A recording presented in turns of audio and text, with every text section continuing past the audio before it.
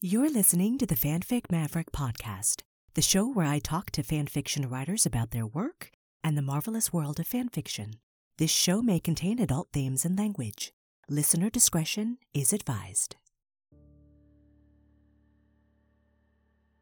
The following short segment is a reading from Calling from the Bottom, But You Don't Hear Me, a Detroit Become Human fanfiction story written by today's guest fanfiction author, Emiliaf25.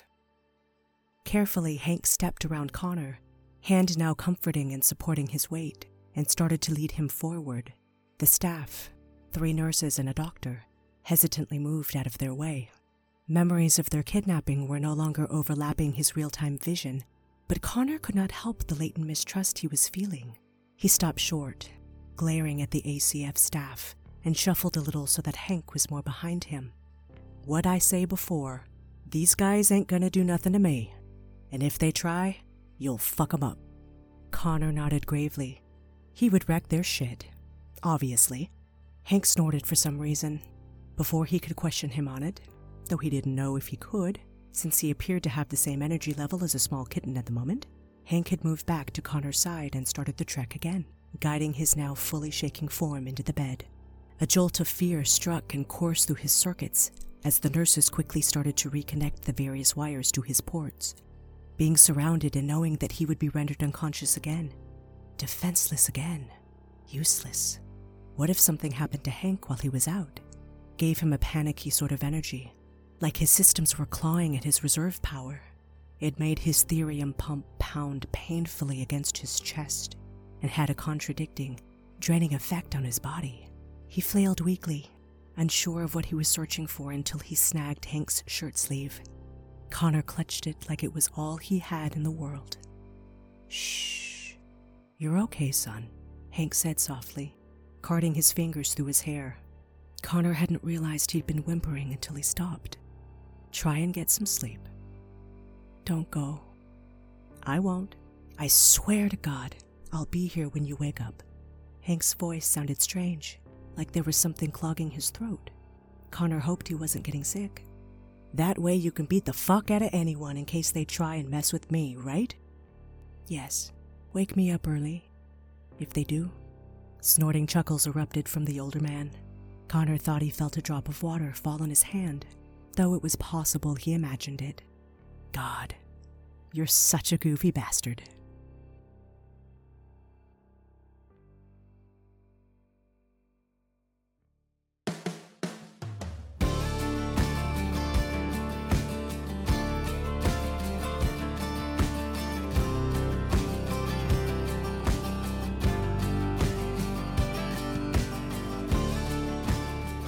To the north, south, east, and west 4 corners of the world, greetings from the wild, arid desert of the American Southwest. I'm your host, Chaos Blue, and this is the Fanfic Maverick podcast.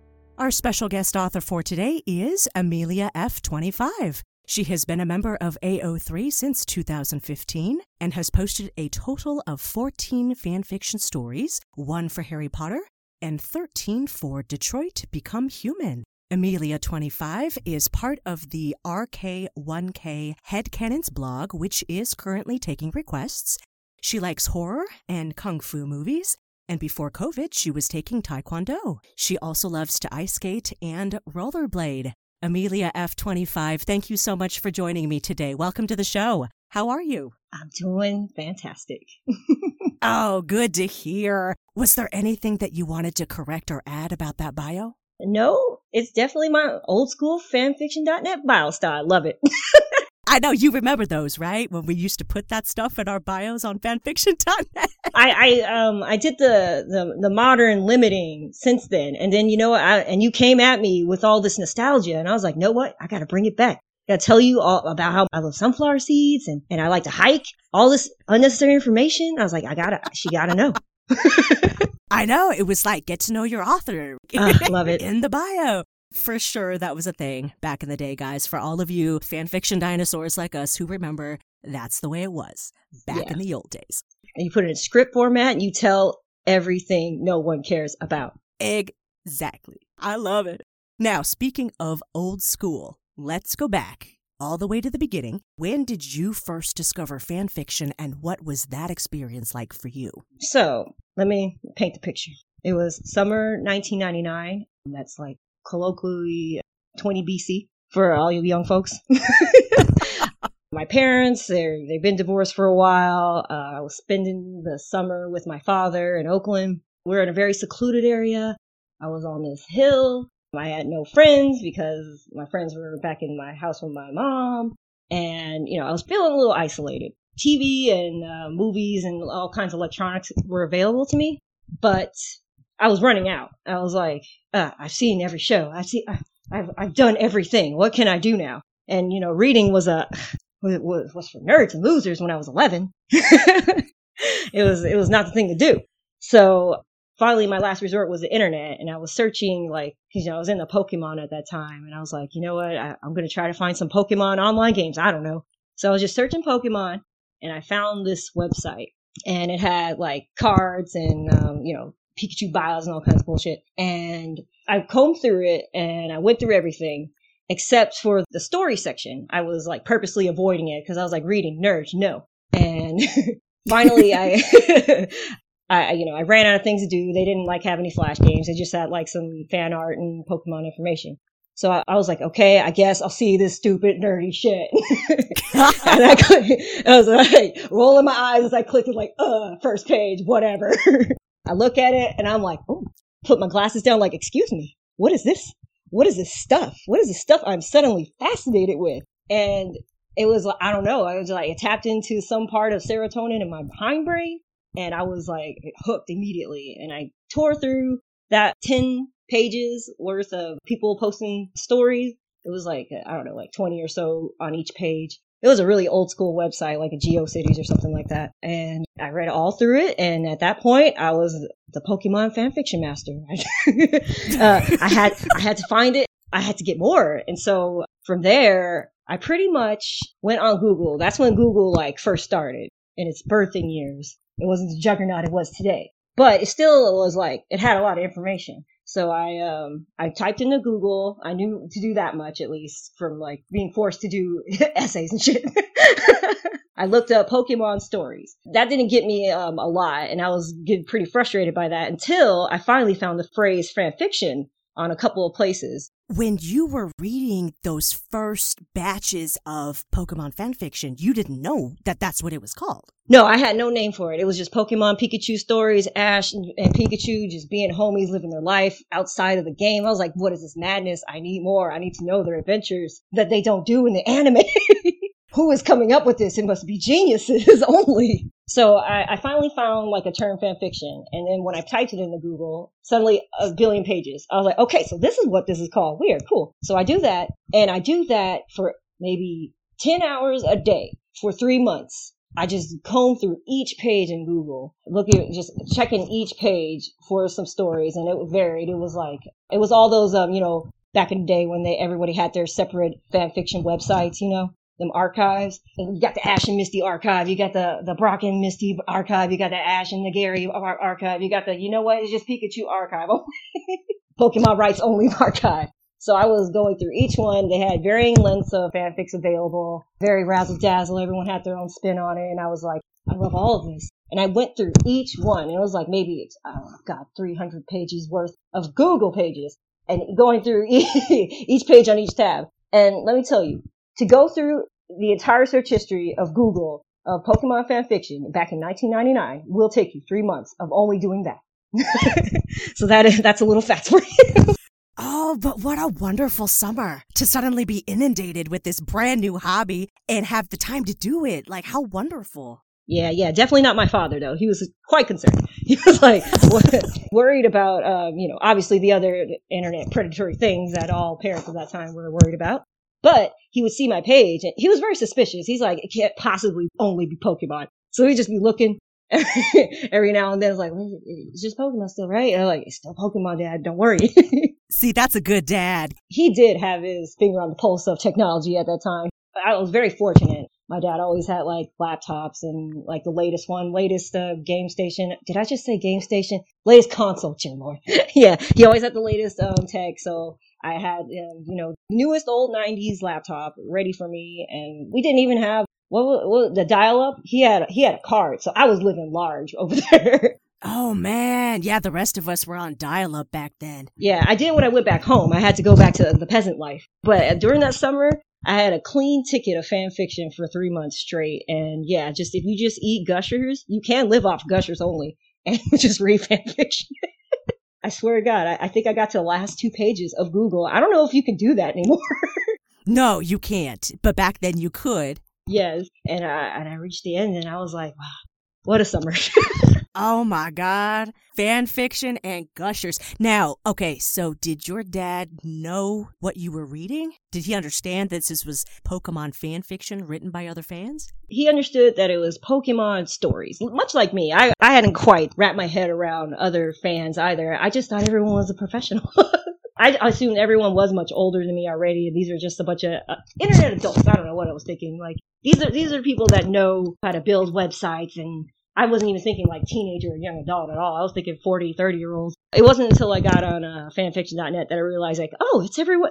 It's me. People like me are doing this. Oh, okay. Oh, that's interesting. Because a lot of the people that I talk to, people in our age range, when we were discovering fan fiction, we were trying to hide that from our parents. Most of us were. Yeah, well, I mean, I wouldn't have been able to because, like, unlike other parents, my dad was very technological savvy. He would have been able to just check it. He was like, no, you're lying. What are you talking about? Yeah. He was more, he was ahead of me in terms of internet. That time I was like TV or nothing. I didn't like reading. I didn't like writing. You would never associate me with child me at that time. You'd be very confused.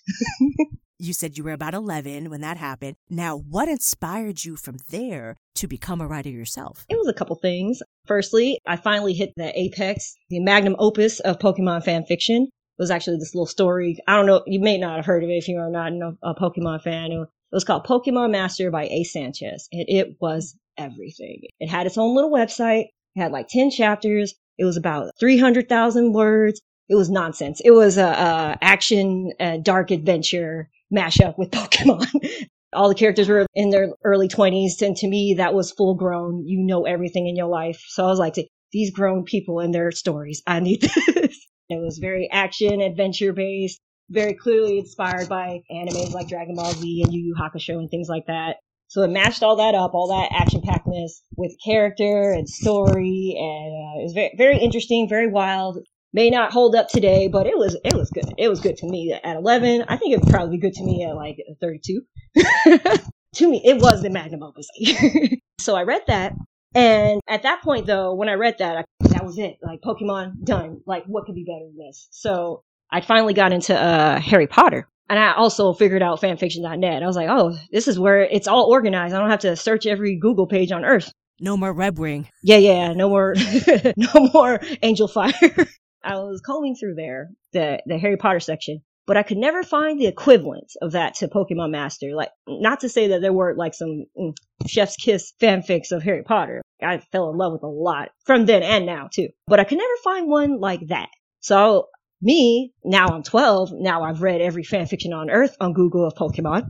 I was like, I'm seasoned, like, and also realizing that people my age and only a little bit older were also contributing. Like, hey, you know what? Maybe I can do it. Maybe I'll do this. So that's, so me and my hubris, I was like, I'm going to make that equivalent. I want an action-packed Harry Potter story, but I was going to make it even better because I was like, I'm not going to have it bogged down with all that, with that romance subplot too. Well, there's a lot there with the Harry Potter canon. Yeah, the canon itself and the fandom is obviously wild with it at that time and now. And I couldn't find that anywhere. I couldn't find hardly any gen. So I was like, oh, okay, you have to be your own hero here. You got to do it. So I was inspired by like all the billions of 90s action movies that I watched, all the kung fu movies, all the Jackie Chan movies, Jet Li, the shonen animes that molded me into the master craftsman that I am. And I brought all that information and I just chucked it at a Harry Potter story. And yeah, that's what inspired me. Well, I feel like the Harry Potter fanfiction craze was really kind of the apex of fanfiction.net when it was in its heyday. Yeah, it was like it all happened at once. Like I think it was 2002 or so. Book 4 had came out and it left a big gaping hole of what ifs. And fanfiction.net started, and just match made in heaven. It's like people could put in their predictions. I think that helped. Every day it was just like 1,000 stories coming in. I was always getting fed stuff, and I had the confidence because of that. There's so many. Like I felt both insignificant and confident that I could do it. Like if my stuff sucks, nobody's gonna notice. But if my stuff's banging, I'm gonna be famous. I love that. The confidence of a 14-year-old who's writing her first fan fiction. Yes, I was like, oh my God. I was like, I wish somebody would flame me. I can't wait to tell them how wrong they are. I was waiting for fights. Now, I have heard that there are a lot of trolls and a lot of flaming that goes down on fanfiction.net, especially back in the day. Did that ever happen to you? Surprisingly, no. I was waiting for it because it would happen to like all the authors I'd read. There always, you know how it is. There'd always be an AN at the beginning or end of their story describing the haters, like, and them combating with them, because that was before the response system they have now. You had to talk to them in your notes. So I would always see that, and again, it was the inadequacy and confidence like clashing with each other. Because I was like, my work sucks, but I want to prove to you with hateful words how it doesn't. Stranger. So I was waiting for it, but nobody did. Like I didn't get the in-depth meanness that a lot of other authors unfortunately did. Like people cutting into the writing itself unnecessarily, putting in like they're Siskel and Ebert and I'm criticizing you, but also I want your dad to die or something like that. You know what I mean? Just unnecessary. And that's what I was waiting for. The worst I would get was like, you curse too much. The story would be there if only you didn't curse, or some strange person who already hated Harry Potter, so they were clearly just wanted to start something off of nothing. It'd be like, this isn't in the Bible. Harry Potter's evil. Where are you? Are you lost? Do you need help? Why am I talking? Why would I talk to them? So I would never get the snobby troll who's like, you can't take sarcasm, can't take satire, or can't take criticism. Like, I'm just, just putting a little bit of spice on there on top of my helping you. Like, I wanted that too. I just wanted to fight somebody because I was too shy to make friends with any of the authors because I thought they were all better than me. Obviously, I was but a pleb amongst these beautiful creators. So I wanted to fight them in my own way when people came at me. Every time I posted a chapter, it was like, okay, who's it going to be? Who's going to talk shit this time? But there was never this time because no one ever talked shit. It was a lot of build up for nothing. That's just so funny that you went into it. Like, that fascinates me. I can just kind of picture you as a teenager sitting there waiting for that fight to come to you. But at the same time, though, it's kind of a healthy thing to already have in your mind when you're posting something to the internet. Not everybody is going to like this, and I might get some blowback for it. And to just be prepared for that and not be like, oh, well, I'm going to stop writing forever if I get a bad review or something like that. Yeah, I absolutely agree with that. And, looking back, I wished everyone reacted like me. Like people would I would see people just break down because of that, and having personal taunts thrown at you because, you put update in your bio saying like, my family, I'm going through a family emergency, and then people, throw that back in your face. That's hurtful, especially if you're like a teenager or a young adolescent. Yeah. So, I mean, I get that now, but at least younger me was like, why did you even give that information? And why do you not expect people to be hateful on this extremely public platform? I didn't understand that when I was little. I do a little bit now. Some people just don't come in with that expectation. Definitely the demographic has changed since then. Like everyone who's anyone is on the internet. If you're not on the internet, then that's actually a problem now as opposed to before when there was more of a choice, I think. I mean, but also I didn't take into consideration that was their escape. So if you're escaping into more bullying, obviously you're going to have a really bad reaction. It's not great to put all your eggs into that kind of coping mechanism either, but a little teenager's not going to know that. Yeah, I wish more people were like me. They would have been a lot happier, and I don't know, maybe a lot angrier too, because I was mad all the time. We all were. It was the 90s. So. Yeah, 90s grunge times. If you weren't grungy, you weren't doing it. Now, I know we were talking before the show a little bit about how you became introduced to Detroit Become Human, which is the fandom that you're representing today. How did you discover Detroit Become Human, and what do you like about it? So I discovered it through Let's Plays at first. Well, Let's Plays like clips, pretty much. I didn't get like the entire viewing of it. I saw it on Game Grumps, saw it on Jacksepticeye, and Markiplier, I don't know if Markiplier did. But anyway, I saw it on a couple of Let's Plays. And, that was really interesting, especially the commentary about it from, like, people in the comments and stuff like that. I don't know, it just caught me like others didn't for some reason, like other Let's Plays, like No Way Out or some other game. For some reason, that did. So I looked a little bit more into it on Tumblr, and people were writing some banger stories. I was like, okay, like, maybe I need to play this game. So I did. And I really got into what everyone else was getting into. The graphic design is beautiful. The story setting is really nice. The characters and their relationships, awesome. And also, I just always liked sci-fi and the AIs have a soul trope that you see in it often, like in Blade Runner and Ex Machina and Her. Like those kind of movies have always captured me in general, or fiction. And, this game seemed to be, the latest take on it, and I was interested.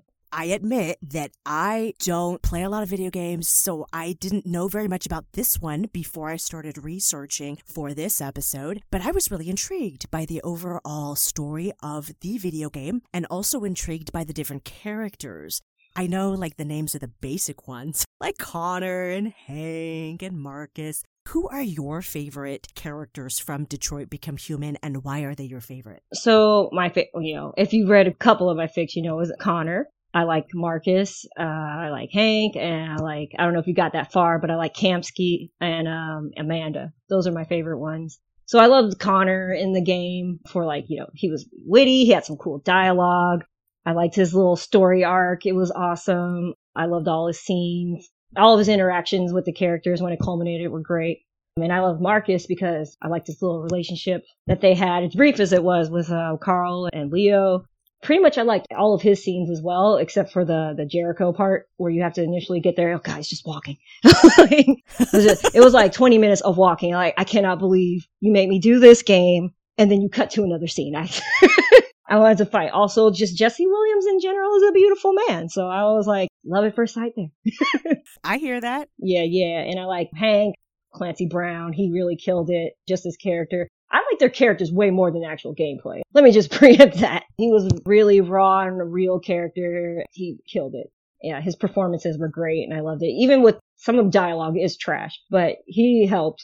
He helped bring it to life. And I like Amanda. She's that little AI character. I love her outfits. She just stuck to her bitch character. I loved it. Yeah, big crush. Love her. Oh, that's awesome. I love that. Today we are talking about two of your Detroit Become Human one-shots. You wrote one called You Are Not Alone and another one called Calling from the Bottom, But You Don't Hear Me, which are both really compelling one-shot depictions of the relationship between Connor and Hank. What are these stories about and what made you want to tell them? So Calling from the Bottom, what I wanted to do with that was pretty much find how many different ways I could show how much Connor cares about Hank and vice versa without explicitly saying it. So it was a bit of a writing experiment. I generally hate exposition, even though I think I do a lot of it, a lot more than I say I don't, but I try to avoid it. So I like to speed run relationships, as it were. I want to show you without saying it too much explicitly. And I want to show it through their actions and their emotions, how they've been together for a few years. They've been through it. And I also wanted to show Connor still has the existential dread about Hank being a human person, easier to kill.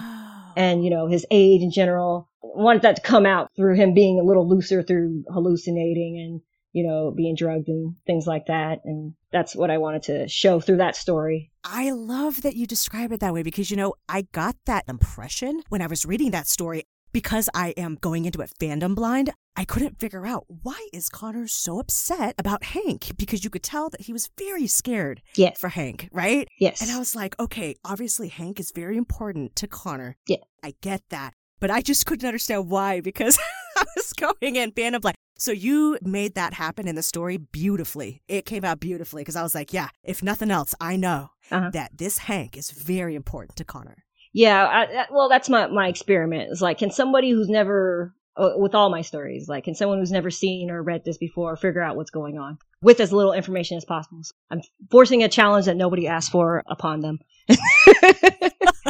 Well, it worked out. Right. By the end of it, I was like, I think I know what's going on here. Yeah. Like, can you tell that they when I'm writing with the reader, like, can the reader tell that they have a close relationship based on actions, pretty much, not on them saying it? Which I think you did a really great job on. Oh, thank you. Other one, You Are Not Alone. Yeah. That one, okay, I read Calling from the Bottom first, and then I read You Are Not Alone. And I'm glad that I actually did it in that order because Calling from the Bottom helped me understand, like, okay, there's a relationship between these two characters and they're both important to each other. And then You Are Not Alone really built on that understanding. Oh, good. Yeah. If that makes sense. Oh, it does. Because I'm not necessarily writing in chronological order, as in you don't have to, read any one or two to understand the other. But they are like, I try to keep it in the general universe. So sometimes there'll be callbacks from other stories into another one. But aside from that, they're all standalone.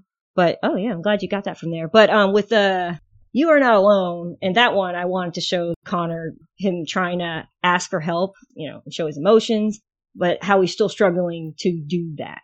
Like, he does want to, but he doesn't know how to, and how he still subconsciously thinks about himself as expendable, like how he did in the game. Well, you might not have gotten that far in the game or seen it, but that's a theme in there. In the game, he can be replaced if he dies. You've seen that part? I understand that he is an android, yes. Right? And it seems like in the game, these androids have different levels of sentience or sense of self. And I feel like Connor has that whole journey through the game, right? They all do. So everyone is pretty much striving to be sentient. However you interpret the game, maybe they always had it and they just, needs to be unlocked in some way. But for Connor, he is an android, but he's a bit of a special case because for the other androids who, when they deviate, that means they're sentient.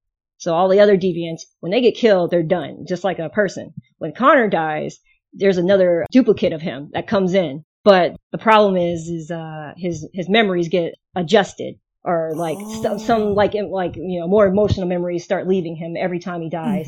It becomes more machine-like. If you get to Connor 58, at that point it's probably too late to deviate him because he's too machine-like.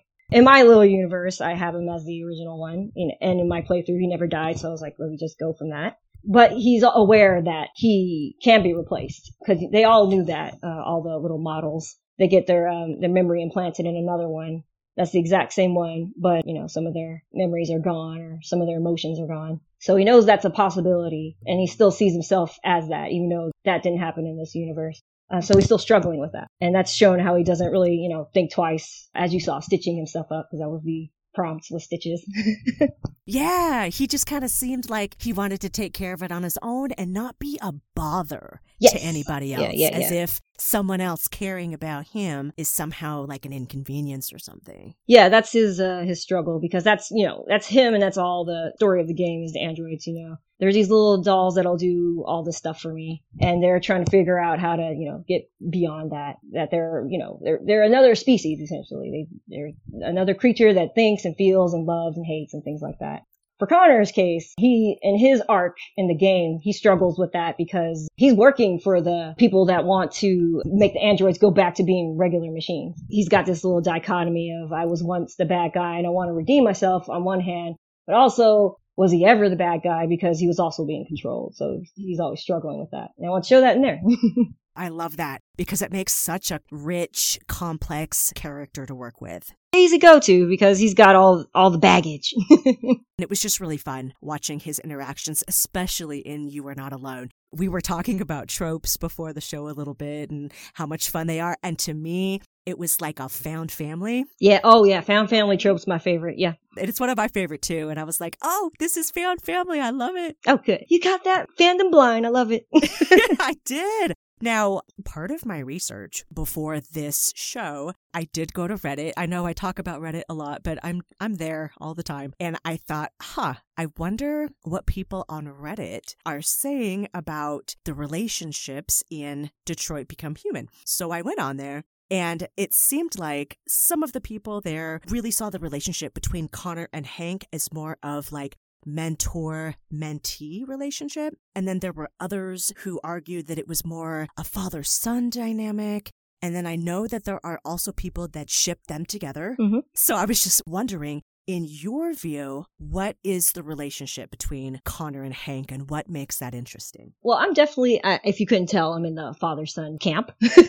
From the game, they were more of leaning towards mentor-mentee, but mostly like equal friends because they're just both they're too messed up people. Both have too much baggage to have one person have like be in any kind of guiding / power role over the other. So I don't think either of them would want to be a mentor-mentee, even if that's what will be organically happening. From the game only, and that's of course my opinion. Well, that's the beauty of the game and fan fiction. You could pick out kernels from aspects of many scenes and you could be like, oh, that part proves father-son, that part proves relationship, that part proves mentor and mentee. So I chose my kernel to be father-son. Yeah, I like that dynamic because as you saw, I just love a found family trope, of course. And so I'll try to stick it in anything if I can. If it's possible, I'll make anybody, a family, whether it's reasonable or not. But, in my fan in view, Hank's grateful to Connor for giving him his spark on life back. And I think he would step up to try to help Connor by helping himself, which I like a lot. I like exploring that through all my fics, dropping kernels, helping himself and become a better person because Connor is in a vulnerable state and that he might not get as much help from Jericho because, he's the Manchurian agent. He's he was on both sides of the team. So there will be drama there. I think the mentor-mentee aspect would naturally evolve into father-son in my fics specifically. I just love people helping themselves so that they can help others. I love that idea. I love writing about that, and I put that in my stories. I love that too. It's such a delicious relationship dynamic to me. That's the tea. That's the delight. Yeah. That's the sulfate sprinkle. All your toxicity, getting it out, juicing it, cleansing it, and then you help the person that needs most to you. The chef's kiss, right? Yes, you said that earlier, and I thought that was so great. I usually have a favorite line or two from stories that I read. It's just what I do. So my favorite lines from your work come from You Are Not Alone. And it's Hank's line when he's talking to Connor. And this is what he says. He says, what I'm getting at here is you don't gotta suffer in silence. I don't want you to suffer in silence. And before you say anything, yes, I know there's nothing I can do about it. It's about being, comforting and that kind of bullshit. And I don't know anything about Hank. I've never played the game, but his personality came through so strong in that line, because he's just no nonsense. He's upset that Connor's keeping something from him. I've been told that Hank starts out at the beginning of the game angry, drunk, depressed, repressed, because he's had some tough things happen to him in his past. Yeah. But with his interactions with Connor, those interactions have allowed him that opportunity to soften, to explore his own humanity on a deeper level. I get the sense that his interaction with Connor helps him to open up and experience connection on a deeper, more human level. And he's experiencing emotions other than anger and sadness, which I think is a really beautiful dynamic to explore. Really compelling. What was your favorite line from either of your stories, and why is that line your favorite? Okay, let's see. I wrote that down. Oh, it was, this is the part where, Nines and Connor are talking through their Android communication, which they can do in the game. I didn't just add that. So it starts, sorry, what I meant to say was I did not want Hank to know that. Why? Nines shot back, demanding and innocent all at once. He shifted his eyes at Hank and back to Connor, suddenly uneasy. Is the lieutenant not trustworthy? And I like this part because, I cannot get through any kind of drama without dropping humor in it. That's a personality flaw as well as a writing one. No, it's not a flaw though, because the interaction between Connor and Nines was hilarious. Yes, I loved it. I like to put people through an emotional roller coaster. I get feels, comedy. Angst, feels, comedy. Yeah, my tone, what tone? I don't do that.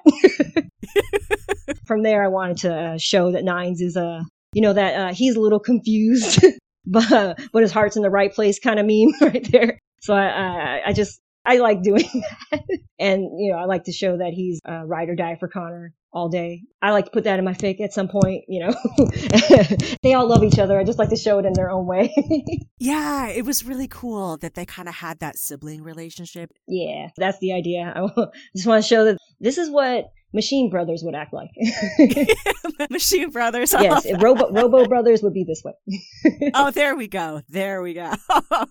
The titles for your stories are really unique. And I was just wondering how you chose the titles for those. So with Calling from the Bottom, that came from a band called Starset, their song Diving Bell. It's like one of their lyric lines. And every time I heard that song, it's my favorite song. And I always picture someone like in a coma or in some kind of state where they're reaching out from like either another reality or reaching out to get someone to help them. And in this case, I saw it in the story because I always write my stories before I write a title. In this case, it was Hank breaking through Connor's delirium. That's what the line's supposed to represent. He's at the bottom. Mentally, he's at the bottom of like, you know, rock bottom. And, you know, no one hears him, but Hank does. That's what I wanted to show from that one.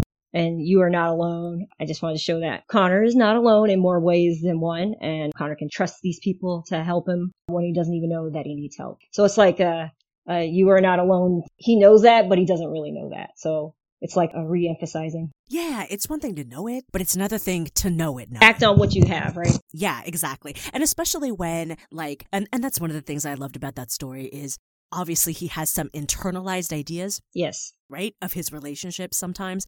But when his found family kind of helps him challenge those a little bit and be like, no, actually, we do care that you're in pain and we do want to help you. And they're also learning to spell it out for him. Like, you can't just count that he's going to find nuances like a person would or like someone who wasn't traumatized was. You're going to have to accept that either you're going to have to plow through it, even though it's not comfortable for you, or you're going to have to accept his ways of how it will help him, even though that seems strange. Like with the list part, I like that part too, where he said, you know what, it's like, you know what, I'm not even mad. We will make a list, even though you said that and it sounded weird and that's so off topic. And, you know, he reacted favorably to that. So that shows Hank's growth and caring more about understanding Connor as opposed to throwing his ideas on what help is like. Like letting him be who he is and letting him figure it out, but also kind of guiding him along in it a little bit. Yeah, it was just a really sweet dynamic. I really enjoyed it. Oh, thank you. Now, what do you like best about these fics? So from Calling from the Bottom, I like the flashback parts when I wrote it, intermingled in the narrative, because I hate flashbacks in everything. So I was like, you know what? Since you whine about it so much, Emilia, you write it and see if you do better.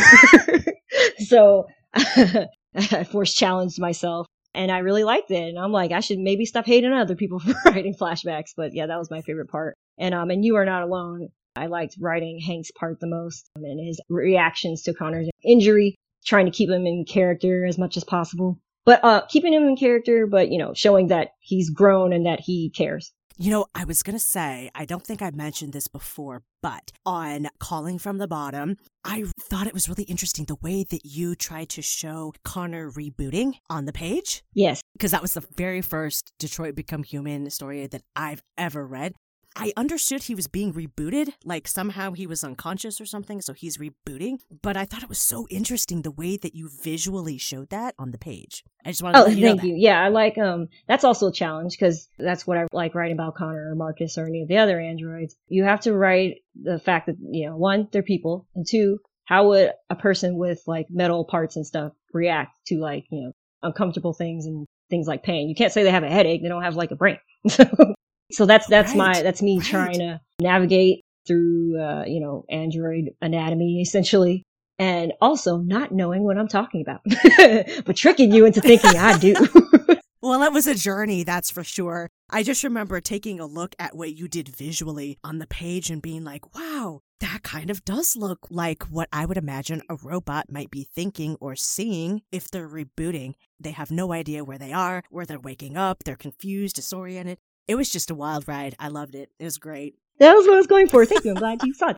Yeah, I did. Absolutely. Now, with the writing process, do you have any unusual writing quirks that you can share with us? Do you mean like what I do when I'm writing or? Yeah, like for example, I have an old writing friend, and every time that she sits down to write, she takes this headscarf. It's like a bandana that she's had forever. It has flames on it, and she loves fire. So she will not write without putting her fire bandana on Oh, her okay. head. You really do mean that. What I do is I mess with my hair continuously. I braid and unbraid parts of it. I put it in a ponytail. I put it in a hair clip.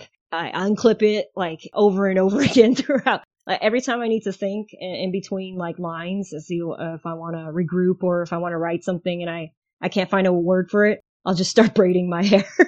I love that because it probably helps you think with something to do with your fingers, Yes, right? it's like I can't get it out on the keyboard, so I'm gonna get it out in my hair. Apparently, I guess. I love it. That's awesome.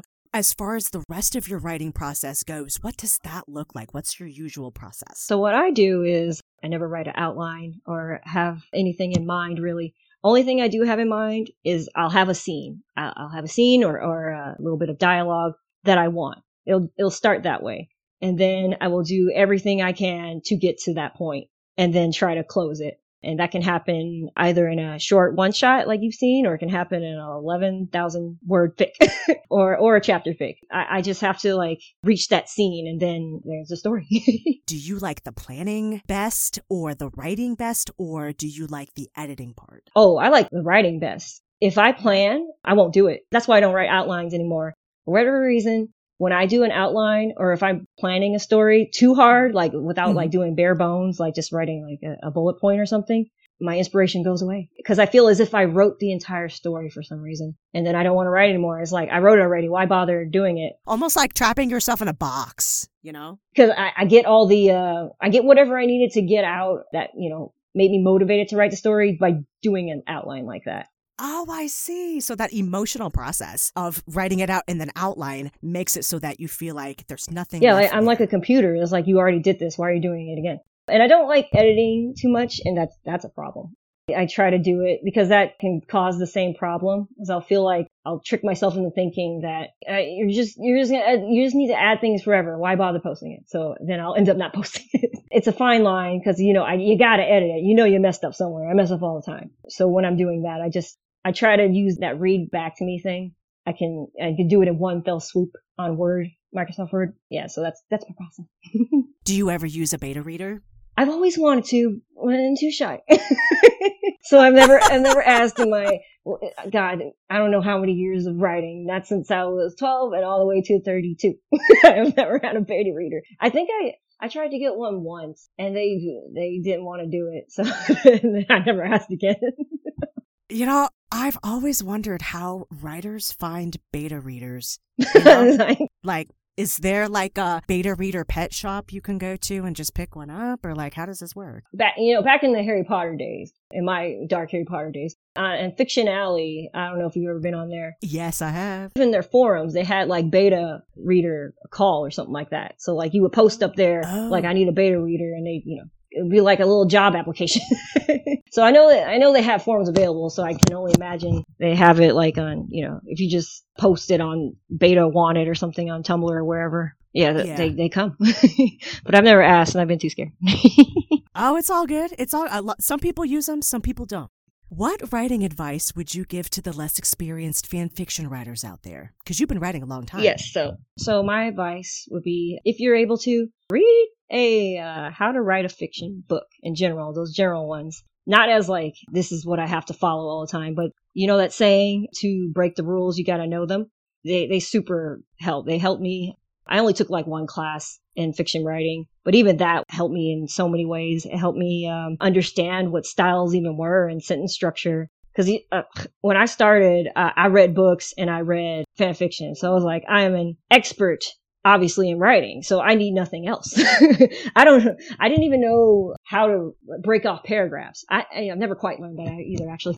when to do that. I was just following the shapes of writing. So like how they were writing it, I was kind of like copying that. So like I knew people started dialogue on another line. So I was like, okay, that's the right way to do it, I guess. But with how to write, like, how to write fiction books, those kinds, I had one when I was in college. They tell you all the rules, and it's very helpful, actually. And the second thing I want to say is, if you're having the dreaded writer's block, that blank page syndrome that we all get, you can try to write your story as if the audience already knows the entire backstory of what's happening. Because some people I know, like a lot of my friends, and I've told them to do this, and it's helped them a little bit. So it might help other people, they get stuck on exposition sometimes. They get stuck in an exposition loop. They get stuck in a researching loop. You want to write about Greek mythology. You don't know anything about Greek mythology. So you go on Wikipedia and you look everything up as much as you can. And then you find contradicting facts. And then you just get stuck looking up research and stuff like that. My advice would be to just start it by writing as if everyone already knows your backstory. Everyone knows your world building. And then go back and fill the little details in. And I think when you do it like that, it forces you to see how you've already explained your story without going into that detail. See at what points. Like you actually don't have to say where that person was from and described it in great detail. You've already kind of did it just from not telling them in that direct way. So it's right, telling them indirectly, right? You're acting as if they know that, like they're a close friend, like they know the story already. And you think that would be like a go-to in fan fiction, right? Because everyone already knows the source material. Some people, they get stuck in their world building sometimes. And I think that helps. That method might help a little bit or not, but it's just advice. That's perfect. That's wonderful, because I can't tell you how many times I see people posting on the fanfiction Reddit page, and writer's block is a big deal over there. People struggle with that constantly. So that's beautiful that you were able to give us some really great writer's block advice, because I think you're right. I think there are a lot of people that do get stuck in this phase or that phase. Yeah. World building's not easy at all. So not to knock on people who do it, but like if you try to like go in thinking that they already know about it, then you can like get to the juicy parts that you really want to get to. That's what's fun too, because maybe not everyone's writing towards a scene that I do, but everyone's got their favorite scene they want to get to, and sometimes exposition's holding you back, and all you want to do is write a knife fight, and you get frustrated by that. So I say, write the knife fight first. Write your knife fight first, and then get back to where everybody came from and the origin of the world. Right, because like you said, you can always fill in those details later, but getting through the action-oriented parts of the story is a really great way of pushing it forward. And it forces some show, not tell. Yes, because exactly. You might have found out, actually, they'll already know even from this simple line that I wrote. Right, exactly, because you were showing. Now, we've come to the part of the show where we start talking about your 3 favorite fan fiction authors that you follow. Oh, yes. So I have them here, and easy. Like to Laugh. The story that grabbed me in particular was What Does a Deviant Fear? And it's like a story about what if Amanda and Connor deviated during the hostage chapter. It's just a masterpiece. So beautiful. It's not done, but I love it. And TNKT, they've got a lot of Detroit Become Human fan fiction. Their magnum opus to me is Good Morning Lieutenant, but I love all their other fics too. Just beautiful. Asuna China Doll writes just some magnificent Mandalorian fanfics. Agreed. I'm not sure if I can say this right, but the Cybercross? It's CYWSCROSS. And I don't think they've written for DBH, but they write a variety of stories, and they are just, it doesn't matter if you don't like a fandom. They'll drag you into it. They're beautiful. They write such beautiful fics. So for that author, what fandom do you recall the most out of their stories? So I was following them since I was a little bit younger. So one that grabbed me was a Harry Potter one called C'est La Vie. Oh, okay. That one's excellent. Like the latest one they wrote was for this memoir called Solo Leveling, and they wrote a fic for that. It doesn't matter what genre you write for, you're excellent. That's awesome. I always love following the ones that have been doing it forever, because you just get some really choice stuff that way. Yeah, I can always go back to them and they'll write something for another fandom. And he's like, you know what? I got to check this out because you wrote it. Of course. Absolutely. Thank you for those. We always love to know who people are following, because it's really fun being able to do those shout outs for folks.